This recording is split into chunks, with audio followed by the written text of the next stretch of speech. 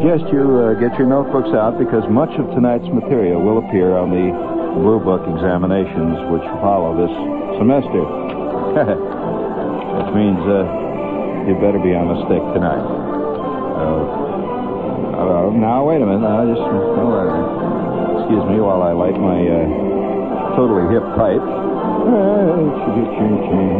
I mean, you got to get things right. Look at that thing, please.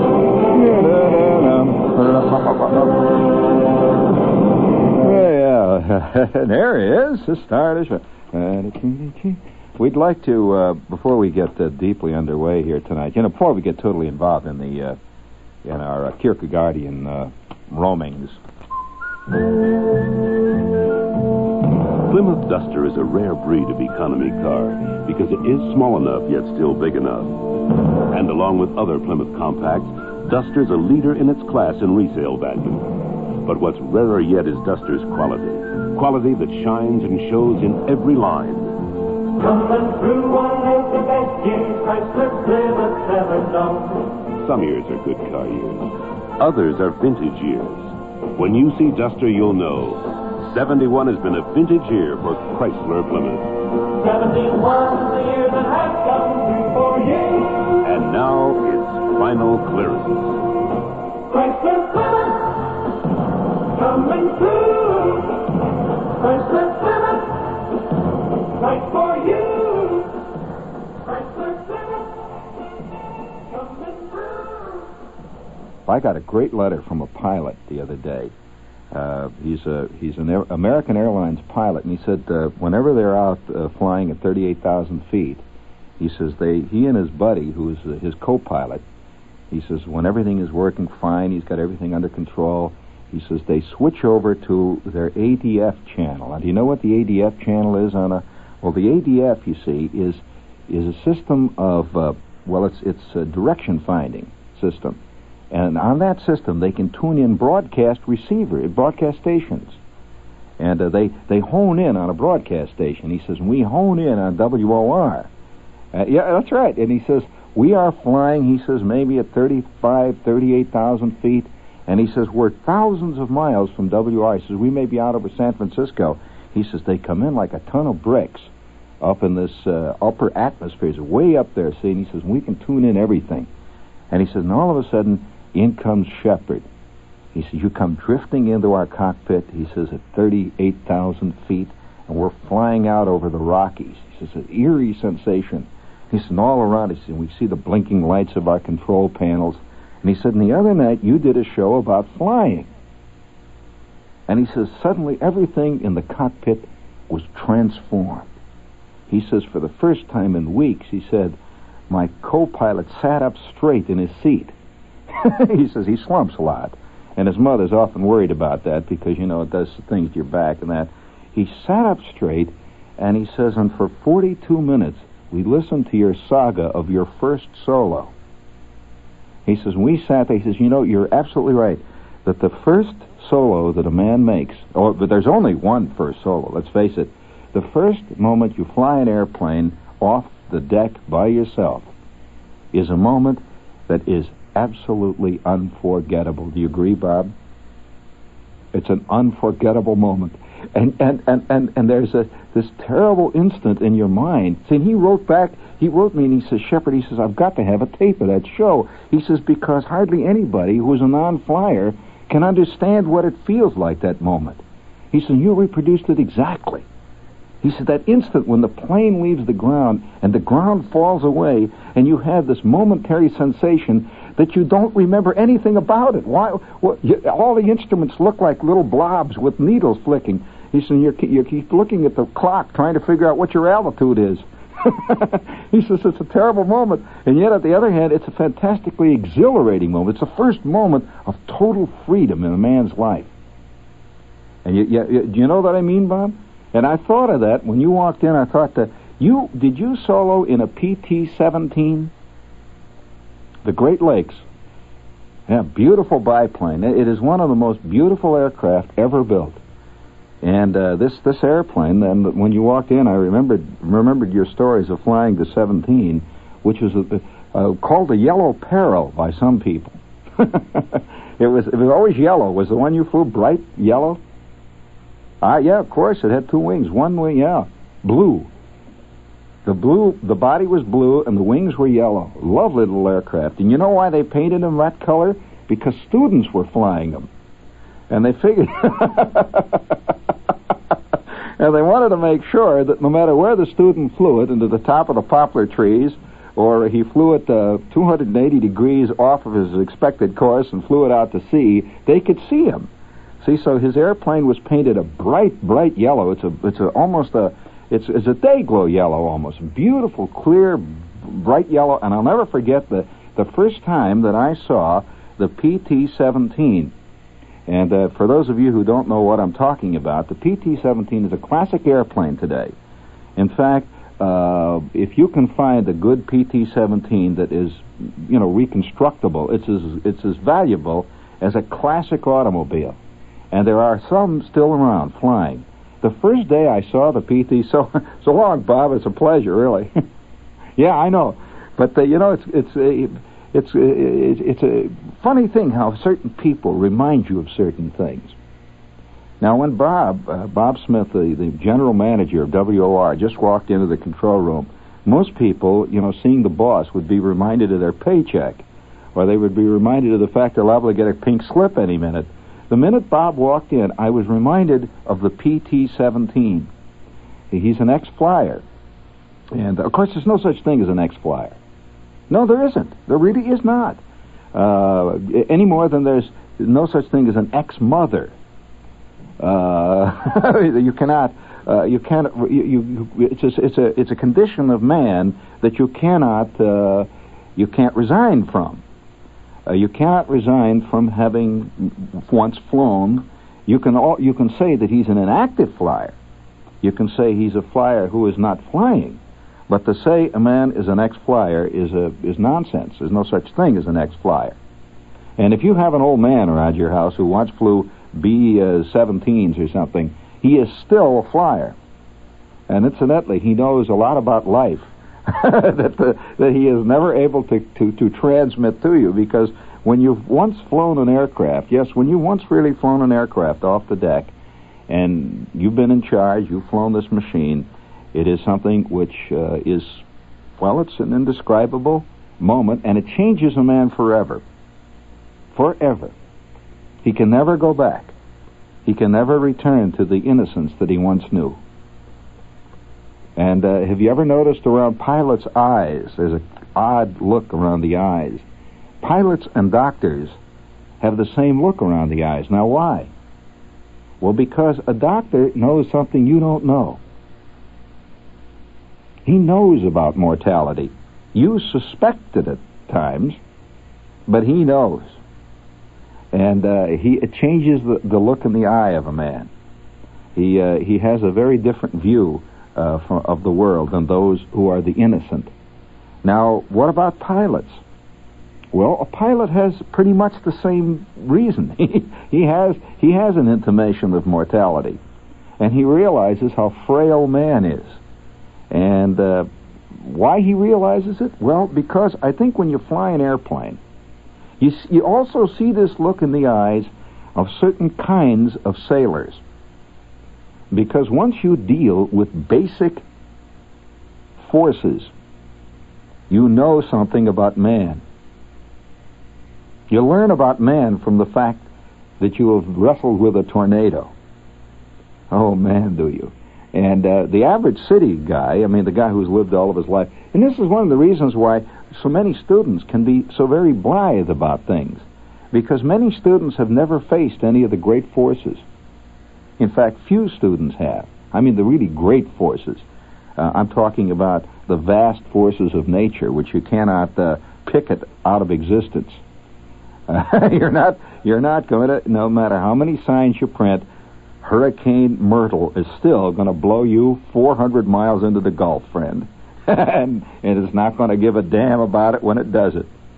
And no matter how much you may shake your fist at the heavens, man has an allotted time on Earth. And it is there. That's something the doctor knows about. He's very aware of it. Now, on the other hand, what about the pilot? Well, the pilot learns something about these forces, and he can't ignore them. Most of you, day by day, can ignore gravity. For example, you just walk around, you don't think about gravity. How many of you ever think about the direction of the wind? This is in the pilot's mind all the time. How many of you think much about the velocity of the wind? It's in a pilot's mind constantly when he is flying. How many of you think that any minute now you may have to abort? What would you do? Well, now you're walking along 6th Avenue. You never always constantly in your mind have an escape hatch going, do you? Well, this is not so of a pilot. The pilot, one of the first things he learns is as he may look very casual. He's flying along, you see, and he's looking out. You see him flying. He's looking out of the windshield, and he's leaning back in his bucket seat, and he may be having a cigarette, and you think, now there's a guy, he's got on top of it, he's cooling it. But all the while, in his mind, he sees a constant parade to either side of him, a marching parade of potential landing sites. All the time. Did you know that, Jerry? On top of that, he is always calculating how high he is above the earth and how far he can glide and how long he can glide if he loses all power, which is very important. You see, if your escape field is 9.5 miles away and you can only glide 8.5 miles, it ain't no escape field. I mean, it's just a field, that's all. And so all the while he's calculating all these things. On the other hand, he's also calculating constantly in his mind at any given altitude what the wind velocity and direction is. And it's invisible. And so as you're sitting in that big jet plane flying along, most people are totally unaware of the forces that are working on this thing.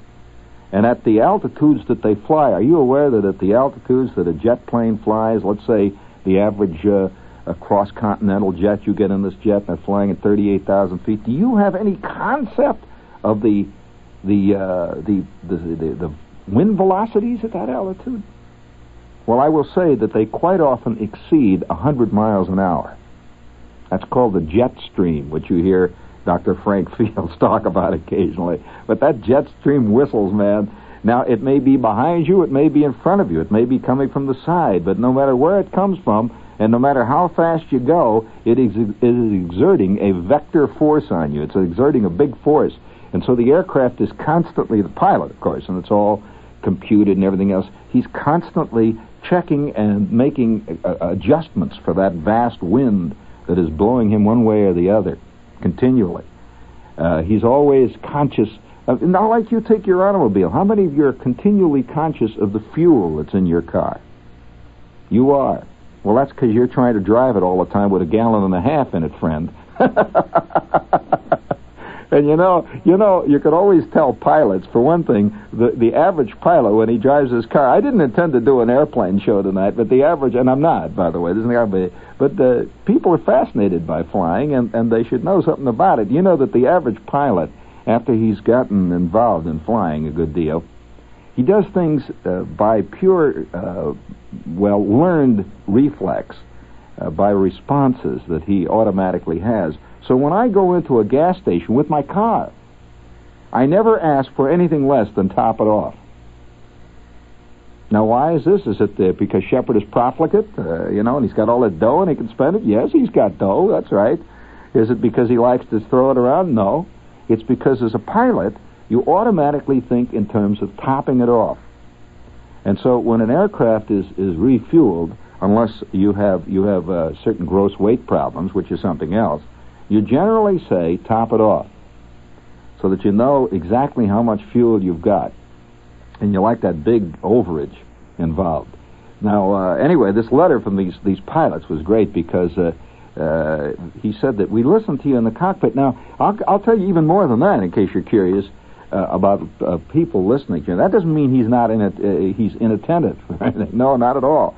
Because quite often in aircraft, they will tune in a radio station like WOR, some big radio station, and they will continually check their ADF and their other navigational aids against that particular known spot. They know where WOR is, and so we're here on the East Coast, and we're broadcasting at 50,000 watts, and we're putting a lot of power into the air.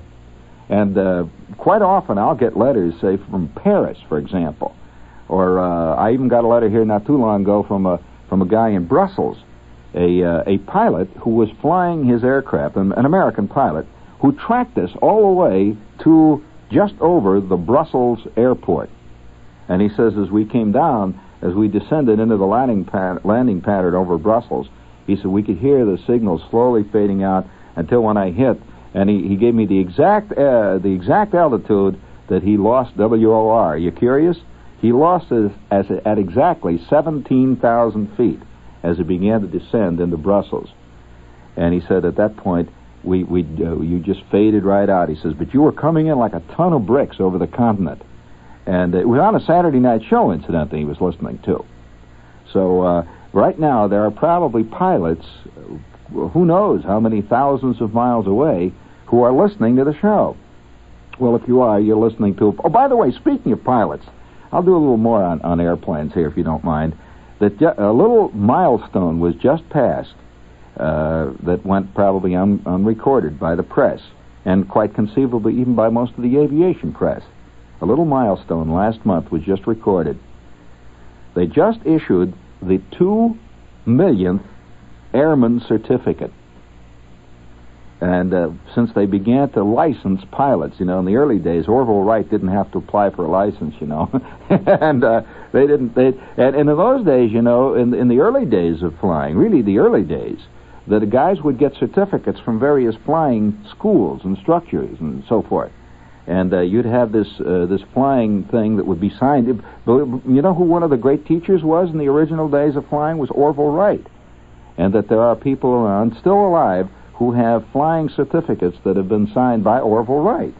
They learned under the master, And so it wasn't until somewhere around the mid-20s that they began to actually issue government-issued airman certificates. That's what a pilot's license is officially called, airman certificate. And they just issued the 2 millionth airman certificate. And they were both for the same rating. The first one, airman certificate number 1, was issued in 1927. Can you imagine having number 1 on your license? and it was a private pilot, and it was private pilot license. And airman certificate number 2 million was just issued, and it was issued to a Navy lieutenant who had gotten his private pilot license, and it was number 2 million.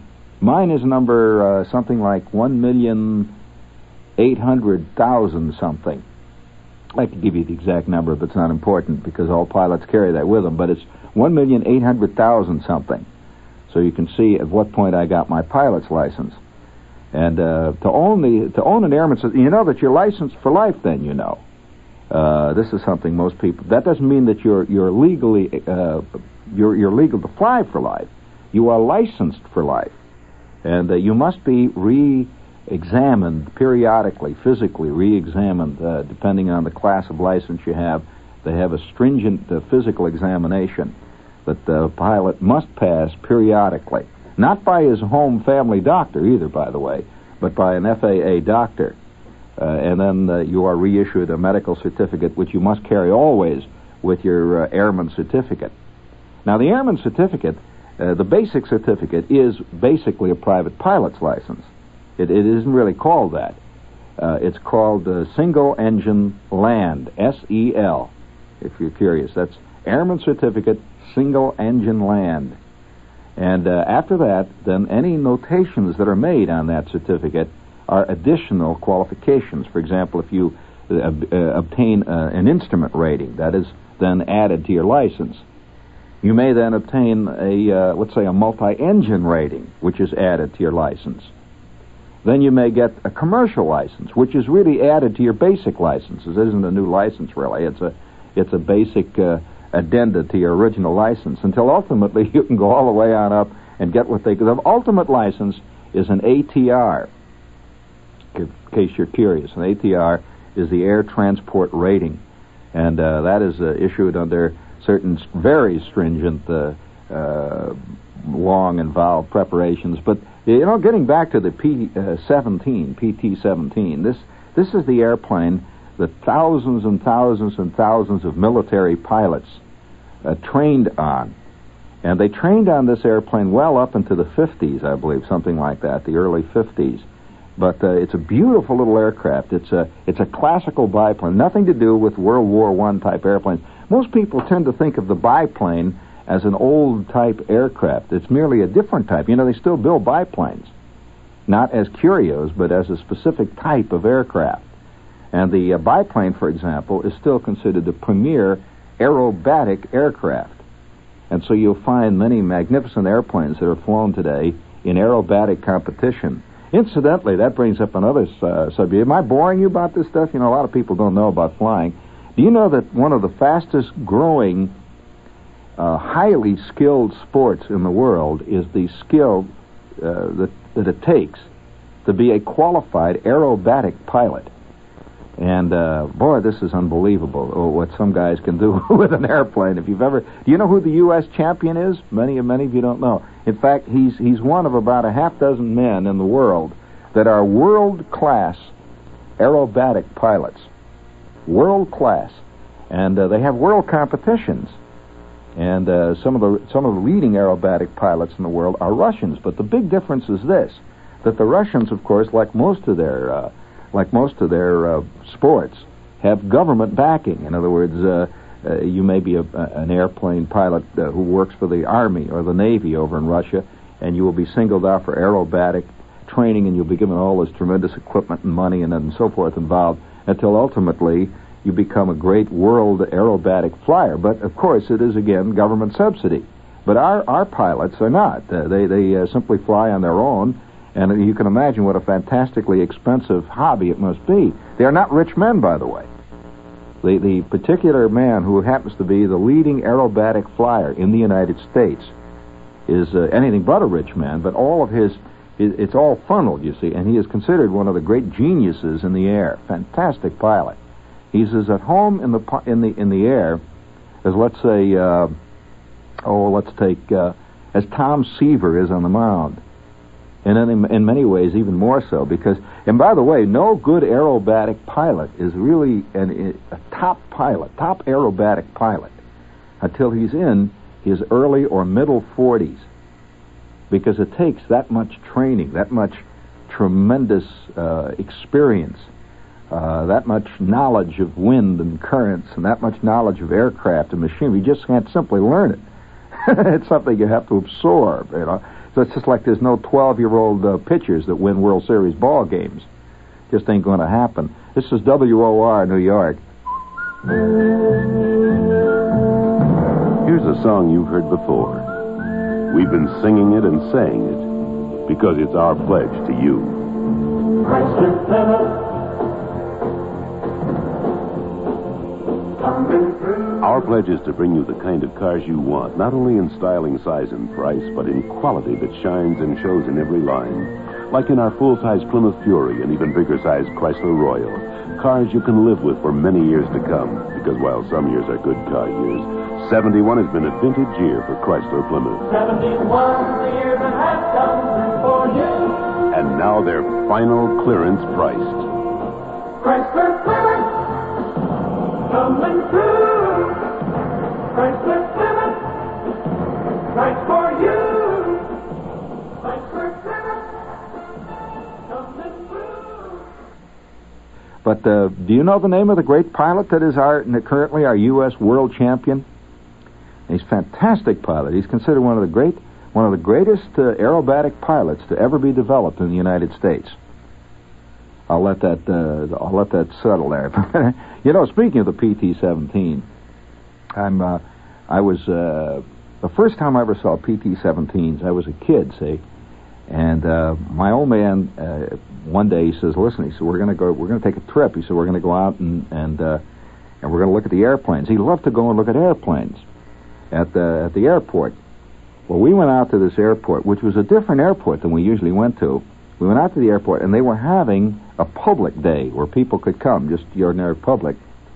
And that day, we went up to the Naval Air Station that was attached to Great Lakes. You know the Great Lakes training station there, the big Navy base, and they have a Naval Air Station there that's attached to it. And we drove up there. My old man was one of these guys. I'll tell you one thing. I will always be thankful to him for one thing. He went to everything that was free. And I might point out, I suspect that many of you suspected it, but never quite articulated it, that almost all the free stuff is generally the stuff that ultimately is the great stuff of our time. That by free stuff, I mean if you attend a gigantic parade, you know, and 50 years from now there will be pictures in the paper that says gigantic parade that was held to protest etc.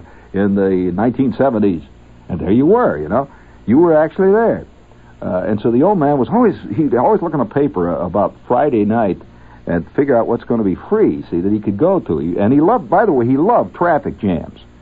Yes, I mean, let's face it, there are some people who are at their best when they are mired hock deep in problems. And the old man loved traffic jams. He would love some of his great stories were about, traffic jams that he had survived. It's like old soldiers that talk about great battles that they were in. The old man, he'd say, I remember him sitting here talking to Uncle Carl. He said, "Look, Carl, that's nothing." And Carl would look a little crushed because he knew he was talking to the great traffic jam fighter of them all, see? He'd say, "That's nothing." He says, "You think you had a traffic jam out of diversity? That's ridiculous. Did I ever tell you about the time I went to the All-Star game in Soldiers Field? That traffic jam lasted for over 3 weeks. As a matter of fact, there were some men sitting there when the first snows came down. And they were..." of course, poor old Carl would be in tears, and the old man would go on and on about how his car ran out of gas 4 times just making it, in that 34 miles in the traffic jam. And how, he'd go on. Like, there would be 3 model changes of certain cars before the guy got home, But nevertheless, he loved great traffic jams. And so one of my most clear memories of my father was always sitting in the back seat of the car with sweat running down his back and him hollering out the window of the car, at somebody else. And that's one of my most clear memories of him. And there it is, And he was a fantastic, he was a guerrilla fighter, and as a guerrilla fighter, he knew the terrain, he knew the country, he knew all shortcuts, he knew exactly how much he could pull, he knew exactly, how he could make it around what gas stations you could cut through without getting busted, and he's great, And he would have made a fantastic ambulance driver. But the old man, you see, sitting in the front seat, hollering, and when all else failed, his head would go out the window, and this long, low, purring, humming stream of magnificently controlled profanity would begin to ooze out over the neighborhood, see. And you could see other veterans. The old man would once in a while see another veteran that he recognized, from a traffic jam several months before. He'd see some guy's Pontiac with the hood up and the smoke coming out. He'd say, "Hey, there's that guy that we saw. Remember the time we went to the beach? There he is. Hey, oh!" And they'd holler back and forth, and, they'd exchange stories and so on. In fact, they even used to have battle patches. These guys, they put on their driving sweater, like the survivor of the big July 4th Oak Park Beach traffic jam, which is still talked about in Chicago, legendary, Some people never got home. It's just they were lost forever, you see. And so he lived, in traffic jams. But nevertheless, he took us to this place out there by Great Lakes. And, of course, it was a fantastic traffic jam because all the other freeloaders in the world were there. And we were lined up for miles. It's at 6 o'clock in the morning. He always went in the crack of dawn to be. He wanted to be first in the traffic jam. He wanted to really get in the middle of it. So he would be in the middle. You see a great sea of cars, Oldsmobiles, Pontiacs, Hudsons, and everything else all around. About every 24th car, there was always one with the hood up, with great clouds of steam coming out of it, and a little fat guy running around with rust all over his vest, yelling like mad. Kids crying. And, of course, instantly, like the vultures, wherever there's a great crowd of cars, always immediately the guys with these little ice cream things show up. They're like vultures, going up and down between the selling people, popsicles and the whole jazz. And the old man is sitting in the car all the time. And we finally got onto the field, or at least in this fantastic parking lot that was attached to the field. Tremendous. Oh, it was out in the country there, see. And up above us, you could see these airplanes flying around. I'm flipping, and immediately I'm flipping. Kids automatically relate to several things. Airplanes. There's no kid alive that doesn't relate to an airplane. Automatic. And irregardless of sex, automatically you flip over airplanes. Kids automatically flip over horses. Automatic. I mean, I've never seen a kid not look at a horse. It's automatic. Kids also automatically flip over large dogs. Very large. You agree with me there? Large dogs. These are very basic elements. And so when you can get them all together, horses, dogs, and airplanes, you really got a mess. But nevertheless, the airplanes are flying over, and the old man flies. We jump out of the car, and we get into this tremendous crowd. Gee, fantastic crowd. And there were guys. It was such a big crowd that they were selling periscopes. Where you could stand in the middle of this vast mass of humanity and look up. Of course, that was immediately defeated because everybody bought a periscope. And there you were looking at the back of the next guy's periscope is what you looked at all afternoon. So, as a kid, see, I would occasionally climb up the side of my old man, like you climb up a tree, and I would sit on his shoulder or something. I'd look up, and I remember seeing these little yellow airplanes. They look like airplane models, beautiful little airplanes, and they were flying them in formation. They would come down and making landings in formation. They had these big, great runways. Actually, it was a tremendous field, as you might know. It's a naval field, and these guys were doing formation landings. Is the thing I remember. They come down in a big V, just drift down in a V, and of course everybody's looking, and they had these smoke pots, which they were using, to give you a little more pizzazz, a little more dramatics. And the smoke pots would be drifting. You saw these 8 planes or 7 planes coming down this V formation. They drift, and they would all touch just simultaneously. Fantastic. And the crowd would cheer, see? They would roll out, and then they were doing touch and goes. And they would roll out maybe 200-300 yards, and then they would all go up again as a group. Ooh, we're flipping. The old man is sweating and yelling and hollering and sucking on a popsicle, and it was a fantastic day. So the PT-17, in case you're curious, and by the way, the PT-17 is an airplane that is often used to fake World War I movies. Many movies, when you see, current movies, World War I type movies like the Blue Max and so forth, they'll have, you'll see Fokkers, or what you think are Fokkers, and Spads and Newports. And actually, a lot of them are PT-17s, or kindred type airplanes, which have been faked up. They put a fake cowl on it, and they put a fake tail on the back. And so when you see it in the movie, you're actually looking at a training plane, which was used and is still used by. Do you know that only until very recently, this surprised a lot of people who may not know this, until very recently, World War II fighter planes, authentic World War II fighter planes, were still in use as frontline fighters by several countries around the world, including the Messerschmitt 109. I'm talking about the famous, World War I, or rather World War II German fighter. And did you any of you get a chance to see the Battle of Britain, which was a movie about mostly World War II air combat and so forth? But if you're at all an airplane cuckoo, you would be interested in some of the airplanes they used in that, and probably you know all about them anyway. But most of those were taken from the Spanish Air Force, which are using them frontline DO-17s, Dornier 17 bombers, for example. And it's odd to think that a lot of this stuff is still being used. You know that the old the famous old Ford Trimotor, which you've probably seen pictures of, is still in operation around the world, and I'm not talking about as a museum piece, but is actually being used in certain places. This will throw you. Do you know that the last, I believe it was the last quarter, that the largest number of operational commercial flights compiled by a single aircraft, they keep these records all over the world, in the last quarter was by the DC-3. Now, do you know anything about the DC-3? A lot of people think of this, as an old. It is an old airplane, but the point is, it is still running, and there are people who predict.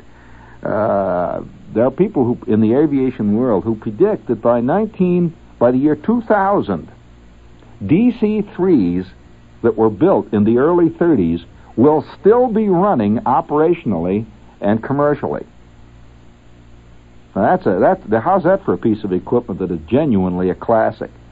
And if you go out here if you drive out past Newark Airport now, when you let's say you go through, take the Holland Tunnel. You go through the Holland Tunnel, and you come up there by the Newark Airport, and you cut up there by Route 22 and all those areas where it says Route 1, when that big circle is.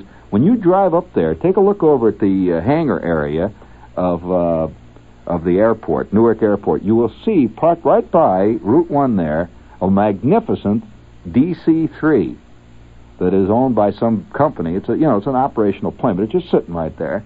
And this DC-3, by the way, was built in 1934, and it's still operating. And so the airplane is not to be compared with the car. The airplane is practically has no real lifespan. I don't know how I got started on all this, but nevertheless, there it is. That maybe a lot of you didn't realize that we are listened to by large numbers of pilots who hear WOR at this time. How are you, men? Up there. Keep your airspeed up, boys. There you go, Watch out for that turbulence, Let's go. Hey, by the way, speaking of turbulence, how much time do we have, Jerry? Quick.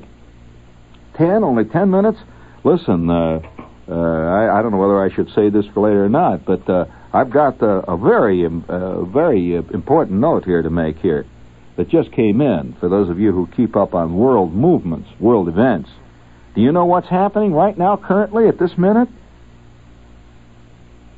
Well, right now, at this very instant, the lemmings of northern Scandinavia, whose two biggest mass migrations from their mountain pastures this century appear to coincide with world tension and wars, are now on the march toward death again, right this minute. Did you hear the middle part of that paragraph there? That oddly enough, historians and people who look at things like that have noticed that the two greatest migrations of the lemmings in Scandinavia in this century occurred during World War I and World War II, just prior to. And they say now another fantastic migration has begun. You missed that one, didn't you? This is not trivia. This is what's happening in the world, friends. This is the kind of stuff you never hear on the news, And it's the sneakiest stuff. You're constantly hearing a speech by a politician or by some, by some student leader or something like that, some guy leading a strike or something. But you never hear the really sinister stuff. The migration is begun. Hundreds of thousands of the small black and tan. Give me a little of that lemming music, that big lemming music. There it goes. No, that ain't lemming. No, kill it quick, friends. If you think that's lemming music. Yes, they are marching. Hundreds of thousands of the tiny black and tan Arctic rodents are now streaming south, mainly in Finland. And they are moving out of the hills, out of the mountains, out of the great glaciers. Thousands, and not, in fact, millions of lemmings tonight, this minute, right this instant, are on the march. They will drown almost to the last lemming in lakes, rivers, and then finally the North Sea. The headlong suicidal rush, which turns the usually timid creature into a furiously aggressive and reckless cannibal, takes place to some degree every few years and is a spectacle without parallel in human life. The biggest migrations of modern times took place in 1918 and in 1938, just before the beginning of World War II. Think carefully about that, friends. When breeding conditions for the lemmings were excellent, they somehow sensed the war coming, and then they moved. These animals, whose powers of procreation are formidable, are one of the few species of wild life which suffer from stress, just like modern man. They hate being crowded. If world politicians choose to disregard the Lap legend, and it's an old legend among Laplanders, that the Lemming March is a bad omen, an omen of world disaster, perhaps the Suicide March should at least serve as a warning to urban planners. The periodic self-destruction is seen by scientists as nature's way of preserving the species when a population explosion threatens to exhaust the mountain vegetation on which they depend. And here's the most sinister, most evil part of it all. When the stampede starts, nothing can stop it. The lemming hordes pour through the countryside following natural geographic lines to the sea. They invade towns, destroy crops, pollute lakes and waterways with millions of their dead bodies. Those which have remained in the mountains, although ravaged by disease, malnutrition, and animals of prey, have a better chance of survival. The vast horde of lemmings that move in a great crowd die almost to the last lemming.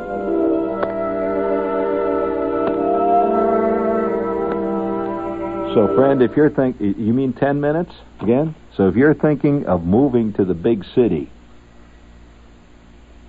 if you're thinking of packing up and coming to New York, forget it.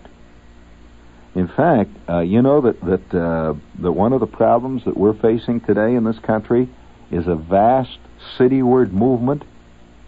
You know, to look at the hippie world, you would suspect that it's the other way around. You know, the communes and the countries and all that stuff. Not so.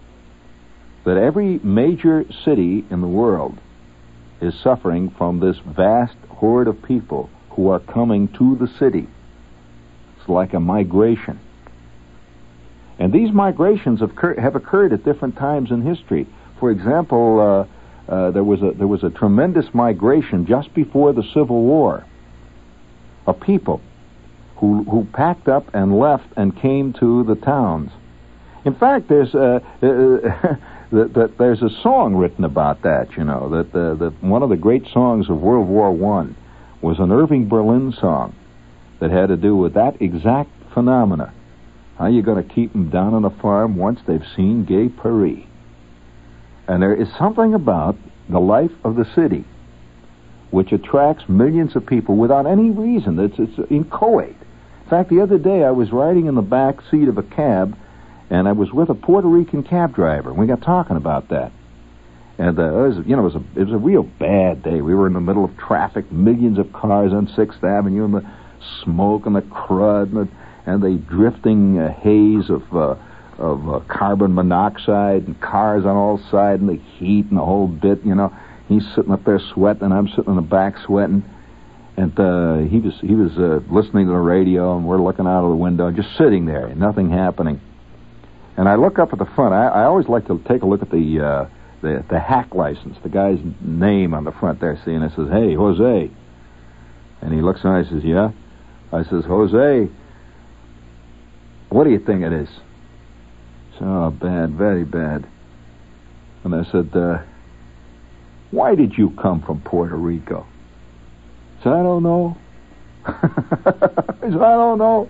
And I said, "Well, you know, have you ever wondered, you know, back there, you think you're better now than you were then?" even though you probably didn't make any money there? No. So worse, actually worse. So I got robbed last month twice. Which incidentally happens among lemmings. That the crime problem ultimately is not really a racial problem nor a problem of poverty. I suspect that it's ultimately a problem of the lemming world that we live in. Just like the lemmings, which are very docile and kind to one another when they're living their normal life. The lemmings don't attack each other in normal life. The minute that millions of them are crowded together, they become ferocious cannibals. They kill each other relentlessly and eat each other. Remember, the lemming is normally a vegetarian. Now that's a very interesting thing to think about. That the more you crowd people together, the more you get them in one great vast horde of humanity, I suspect the more you're going to have the cannibal tendency. Now, how is man a cannibal? Well, he's a philosophical cannibal, not necessarily a literal cannibal. He doesn't necessarily sit down and eat the haunch of his next-door neighbor. What he does is steal his bicycle. Or what he does is hit him on the head and take his wallet.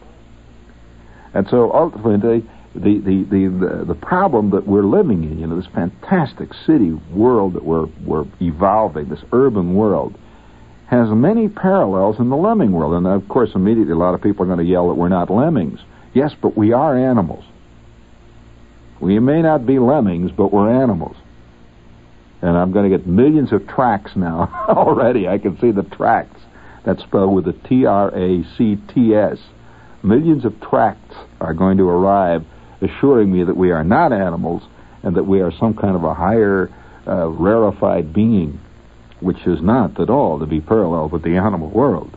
In fact, you can look it up in the big book. It says right there that we're not. Well, that's highly questionable. In fact, I'm questioning it and flatly saying I believe we are animals.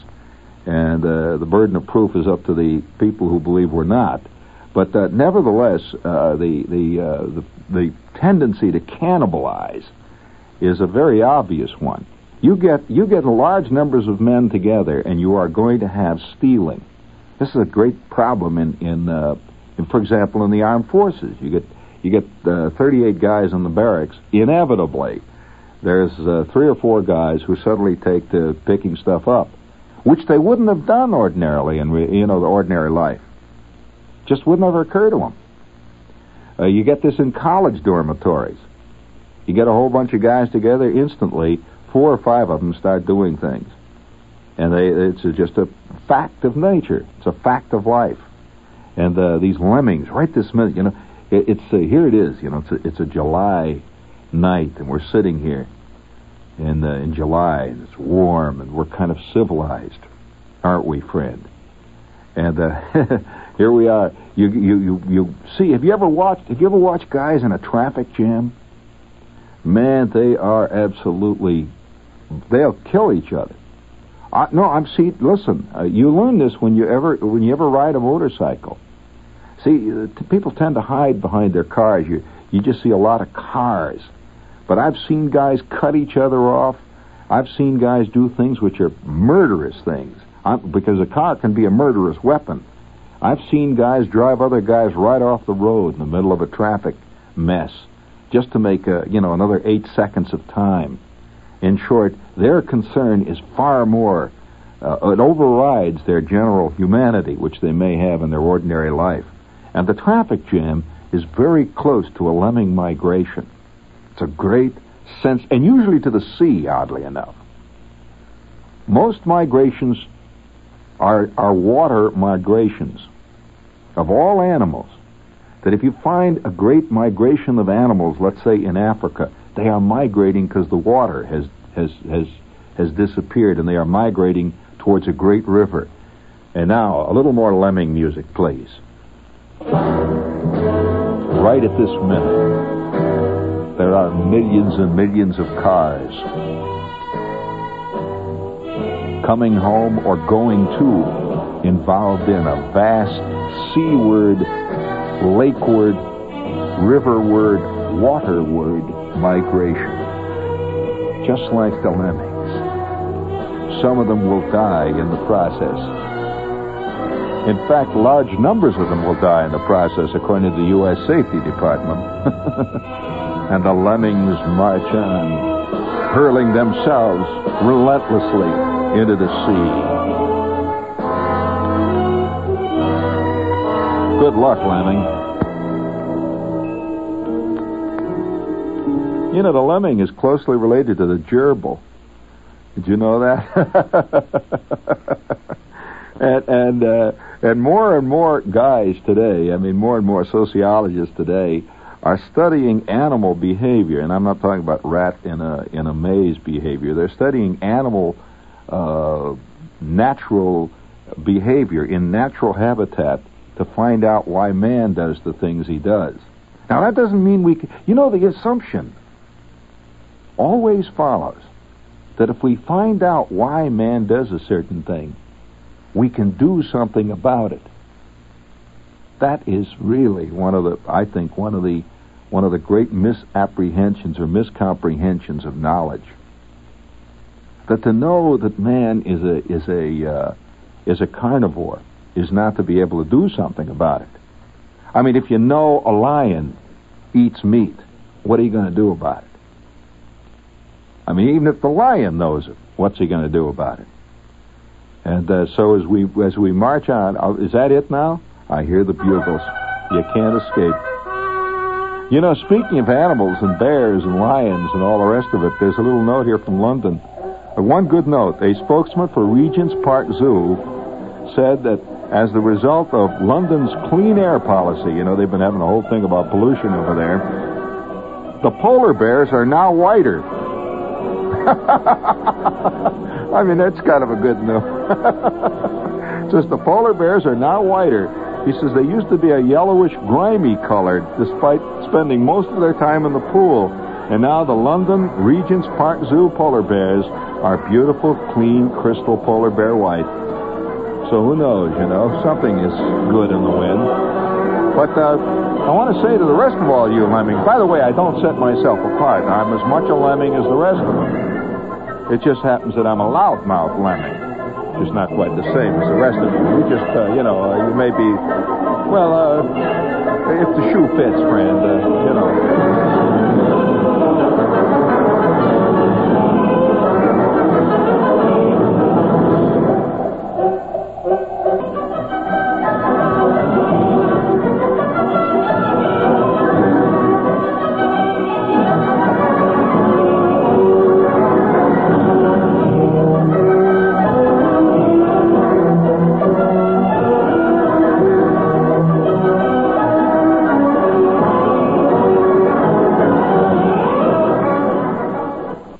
WOR, New York. And now the news.